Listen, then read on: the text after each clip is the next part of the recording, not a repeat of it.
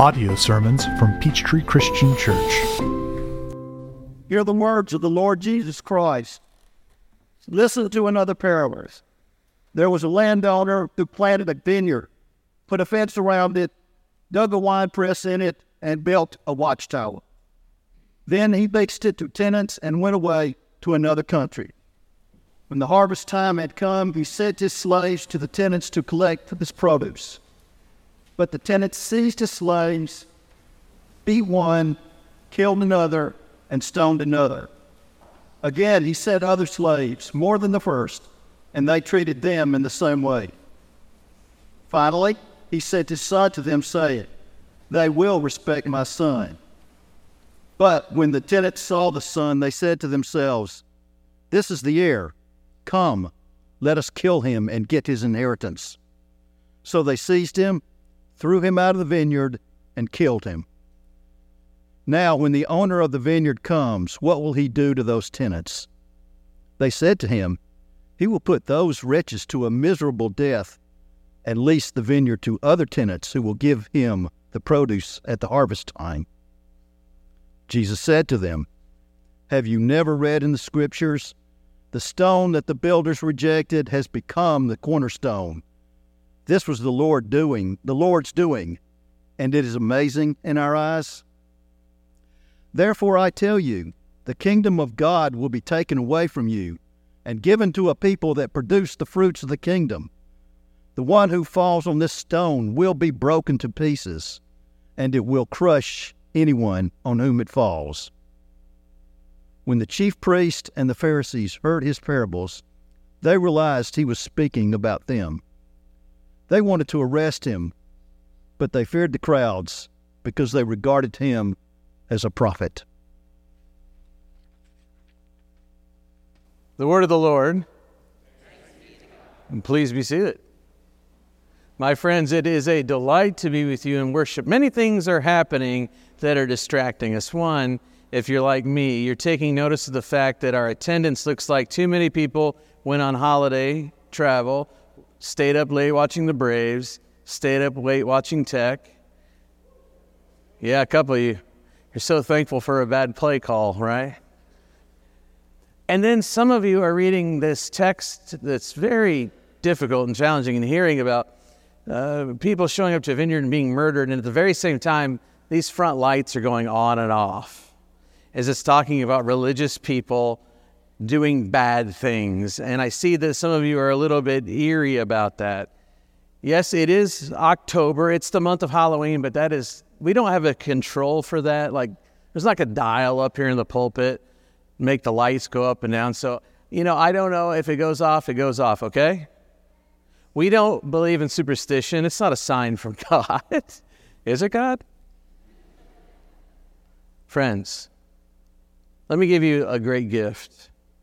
To practice the presence of God together, if you could find yourself in a position where you can feel comfortable in receiving freshly the Spirit of God, and I want to give you the gift of these breaths as you prepare your mind and your heart to hear this story anew.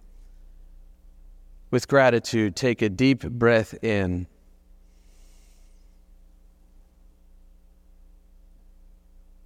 And breathe out.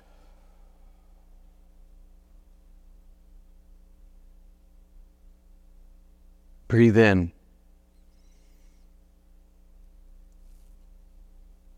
Now empty all the air inside of your lungs.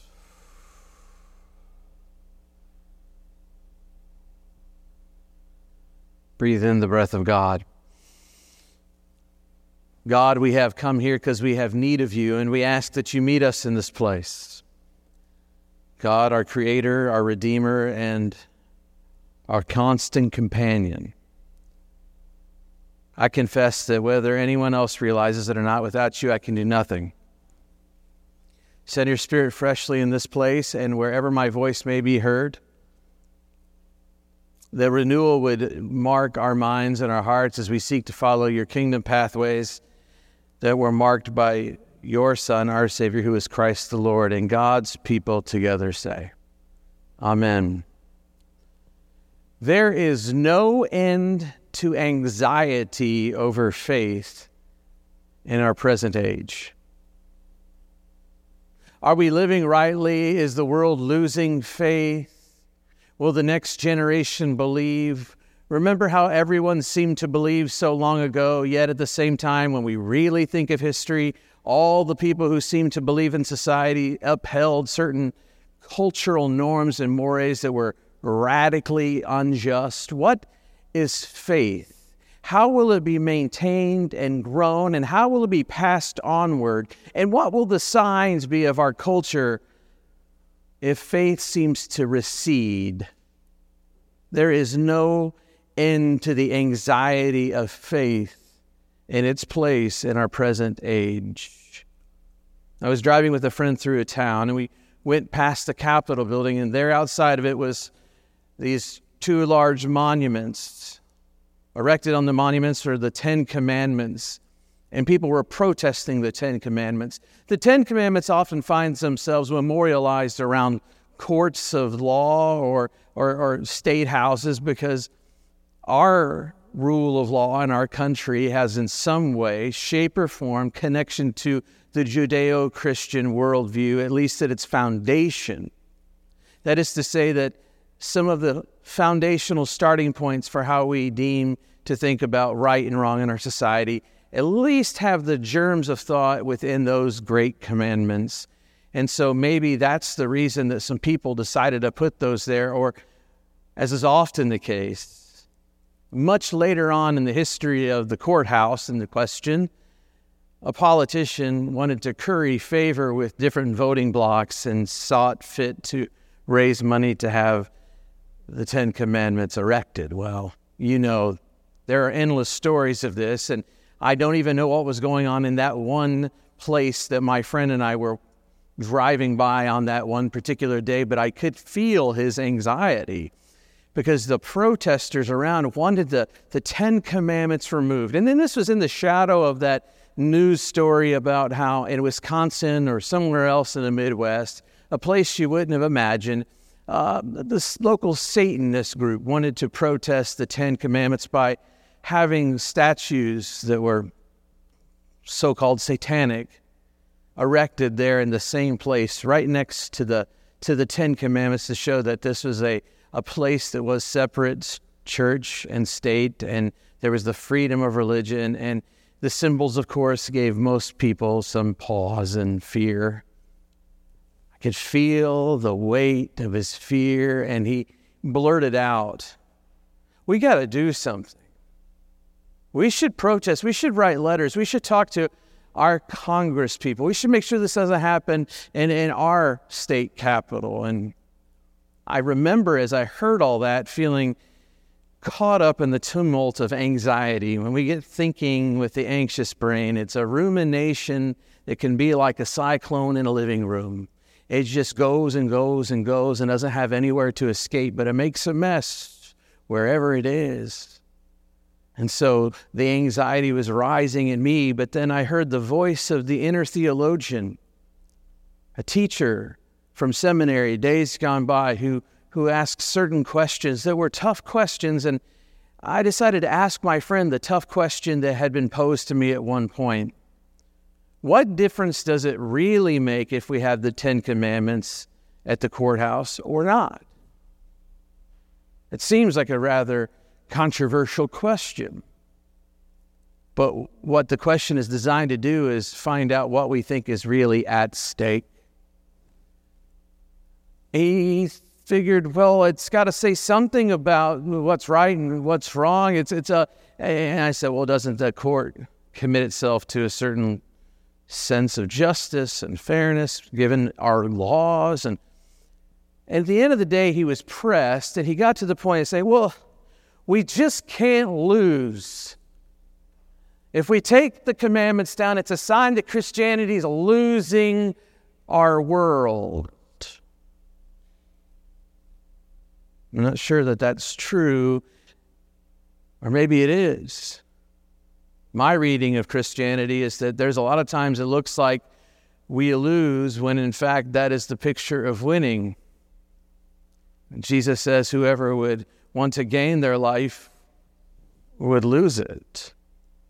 Is certainly to take a F on an ethics test instead of cheating like everyone in class is in some sense a success for the Christian of good conscience. But nevertheless, successes and failures, they are camouflage and everywhere mysterious. They are in Jesus' parables too. Don't forget when you read the word parable, another way you could read that word is the notion of riddle. Jesus is in the temple, and this is one parable, that is told amongst two other parables or riddles. And it's an allegory. And it's meant to disrupt the apple cart. It's meant to unveil what's true and deeply true in the hearts of the religious people of the day. So he tells the story. And he's not making friends with the story. Jesus doesn't make friends with stories or his probing questions. He talks about a vintner, someone who owns a vineyard, and he says that they're going to go away, and so they got hired people to come around and make sure that the land itself is tended to, that the grapes themselves are cared for, and that the product that gets made is done correctly. But some other folks come in, because they're called to come in and help out, and these hired hands, these stewards get angry or fearful, I'm not sure what, but they decide to actually have these people killed. Oh, it's already a challenging story. It's a gruesome story. And it gets only worse and darker because the vintner's son, who belongs in the vineyard is his birthright. Now he shows up, and the people out there, these stewards, these caretakers for the vineyard, they think to themselves, well, now here is the son of the vintner. Now he's coming to claim what is his as inheritance. And they have a sense of ownership now. It's ours, something to possess. We can't lose this, they think. And so they do murder to him as well. And then Jesus continues talking and teaching and telling them things, and he quotes from what we call the Old Testament. I like calling it the First Testament. For Jesus, it's just proper Bible. And he quotes about how the cornerstone, this chief building block in a building, this cornerstone has been rejected by the builders. Well, as allegories go, each different character in the story plays a different character on the scene in Jesus' day, and in fact, they are in the room where it happens. He tells the story, he talks about this vintner, the one who owns the vineyard. This is God. And the vineyard, this is at least Israel, if not the kingdom of God, wherever the rule and reign of God will continue to go with God's people. The thing that we are praying for to be on earth as it is in heaven, even in our present age. Now, the people who were called to be the hands who help make this thing go working, a lot of bad readings of the text stop by concluding that these are Jewish folk. Because you can see where this goes. There's Jewish folk, and they reject people, and they reject the Son. Okay, the Son's obviously Jesus. And so a lot of people have read this over the centuries to say, well, this is how the Jews reject Jesus and go the wrong way. Well, be careful, friends. Be careful. This is why theology matters. This is not an anti-Semitic text. And we have to be very careful not to read it that way, because generations of people have manipulated meanings to read that in here. You see, Jesus, the great Jewish man, was not anti-Jewish at all.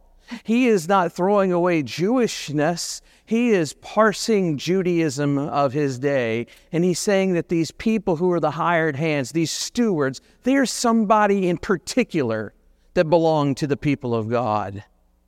Later, he lets us know these are the scribes and these are the Pharisees, the religious elite. Oh, to be elite. I remember when we were shopping for a home, we didn't want to move to some neighborhood, and our realtor said, "What? That's elite there. Don't you want to be the elite? The upper echelon, the upper crust, those in the know, those who can make it rain, those who have power and authority." These are the religious elite. And they're the ones in question. Because then there are other workers who come along on behalf of the vintner, and these are the prophets of old and the prophets of present day. And here's the thing, they get killed. Now that's the thing about a prophet. Prophets do very risky work, and we praise prophets in 2023 when we're reading about prophets from centuries and centuries and millennia ago. But in those days and times when the prophet, he or herself, stood on behalf of God and spoke truth to power, people wanted those prophets in shackles and dead because they were gadflies. They upset the status quo because they questioned the elite. Many of God's good prophets and prophetesses had been killed. And then there is the Son. And in the allegory, this is Jesus, and he is to come, and he will be rejected too. In fact, he will be turned upon. In fact, he will be killed. Jesus' own self-understanding is from that old reading from the Bible where he says, the cornerstone has been rejected by the builders. Jesus is the cornerstone of the foundation of the house of God, the foundational cornerstone for the church of God, the foundation for which redemption will be built upon. And it is that very foundation that the people of God, the so-called elite, the so-called workers of God, the so-called morally upright, those who vote the right way, who have the right wingtip shoes, those are the ones who are going to stomp on his head with their wingtips. Even the religious elite are capable of abusing the heart of God. Even the religious elite are capable of making corrupt God's heart for the world. It's happened for as long as there's been people who call themselves God's people. We know this to be true. It's touched our shores. It's touched our own present age.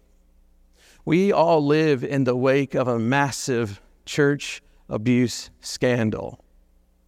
Your mind went quickly to the church called the Roman Catholic Church and the thousands upon thousands upon thousands of predation stories that took place and the stories that lay hidden under the cloak of darkness, where predators were not prosecuted, nor were they called out for their sins, but they were moved so that greater redemption perhaps could happen, or for fear that if we share all of these sins, then there's going to be such a turning of an attitude against God. It's better for God's will that we protect the cleanliness and the purity of the gospel, even though we make a mess of it. We've got to hide it. And even with those good intentions of not sullying the gospel, it only makes it worse to hide that which goes in the dark. It only makes it worse to hide the trauma and the pain and the vile, wicked, evil done to children. It's not just Catholic churches, it's all churches. It's anywhere there's people. Abuse runs rampant. You and I are not far from it. Heart of God can be disrupted and broken by God's chosen ones as God reaches his heart out toward the world. Let's go back in time, since it is October and it's Halloween season, one of my favorites. Let's go to Salem and think about the Salem witch trials. Most people don't realize that there was a Salem town and a Salem village, and really what's going on in Salem is a rivalry between these two organizations, these two communities, and it had a lot to do with taxes, and it had a lot to do with church belonging and membership. And there's a whole lot of old laws that have words that we don't use anymore in our legal books, but these old laws made certain people in and certain people out, and it was all rather questionable. And the thing that you could do best, and you still can, if you want to win, is you make the other people others. And you can otherize them and demonize them, and then you can beat them. Our whole political partisan structure is based on that to this day. But what's worse is that in that day and age, America was Puritan.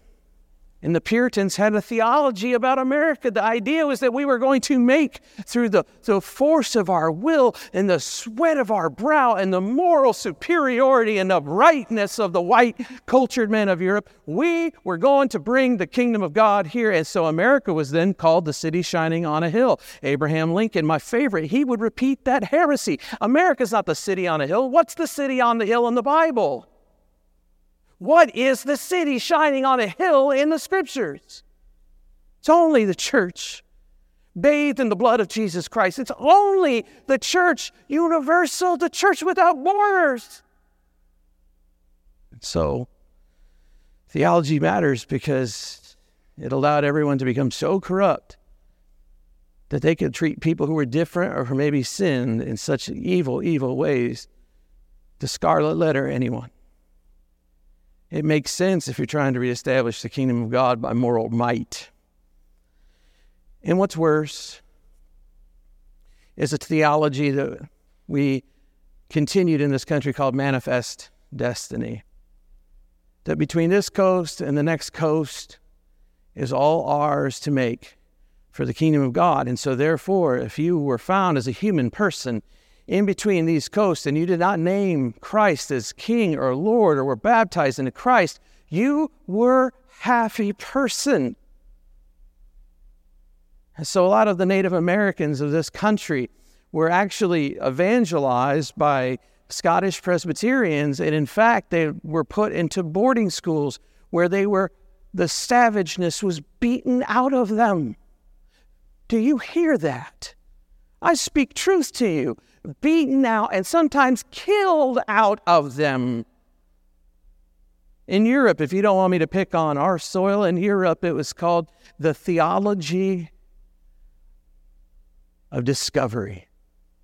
The idea was that European culture had grace, and if it went to other places and the people did not have the grace of Christ, then they were not people, but they were on the side not of culture, but on the side of nature. They were not people, they were things, and things can be treated as products and objects, and things can be slaves.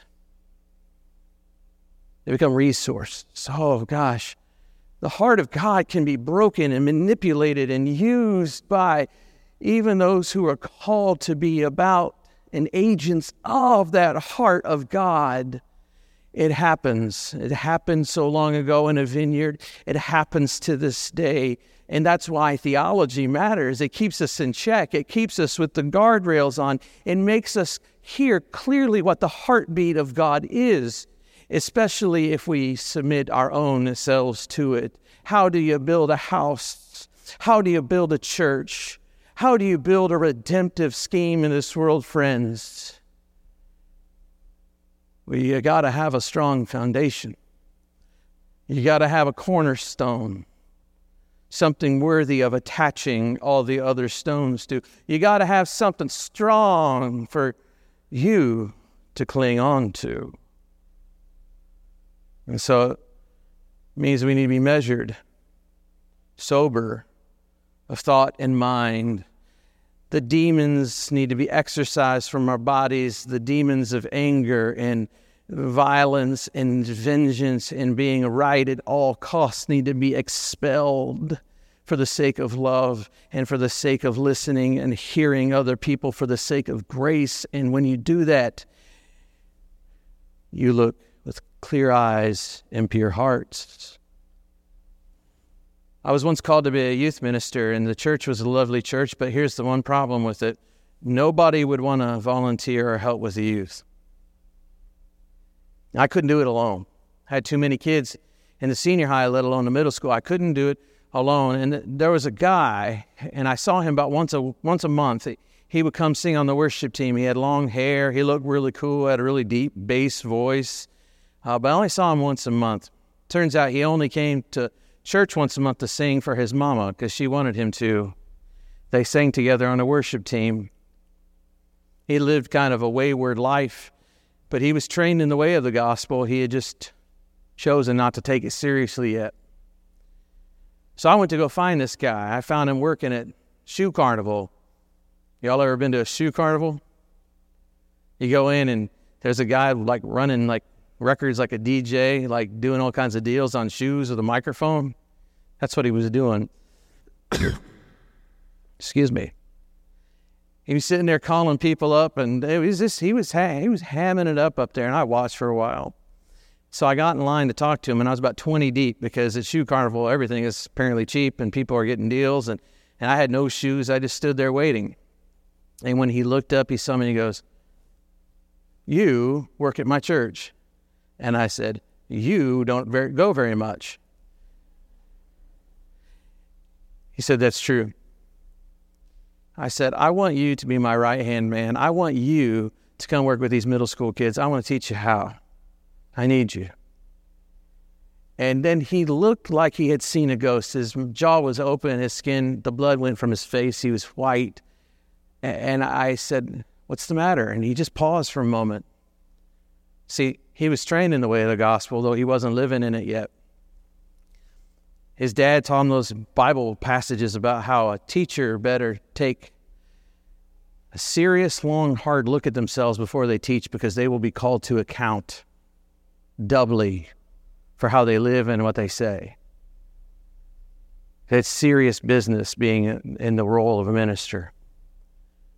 He came back and he told me what he thought, and I thought, man, he's just going a little over the top with this. I just need his help. But I'm glad he did. I'm glad he took it seriously, because he looked himself in the mirror and he realized he needed to hang on to the cornerstone. And Christ became the corner of his heart and his life, and he built himself into that establishment. He was a piece in the foundation of that church, built on the foundation. And this man is a great minister of the gospel to this day.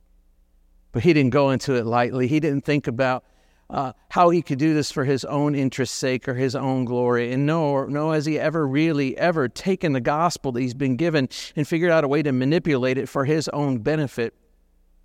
Trust me, my friends, ever since Constantine and ever since the church was made religiously legal in the Roman Empire, ever since Constantine to Trump and Biden, people have been trying to use religion rather than allow a religion to use the world.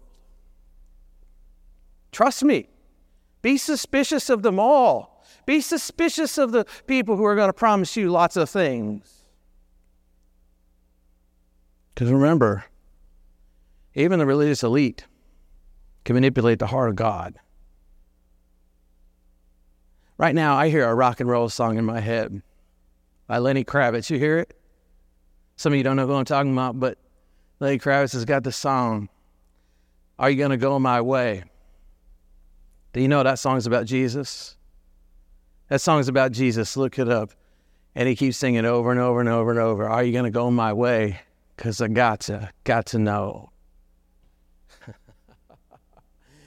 The allegory is another story. It's another riddle asking the church and asking church 2,000 years ago. It asks the church today. Jesus is asking now, are you going to go my way?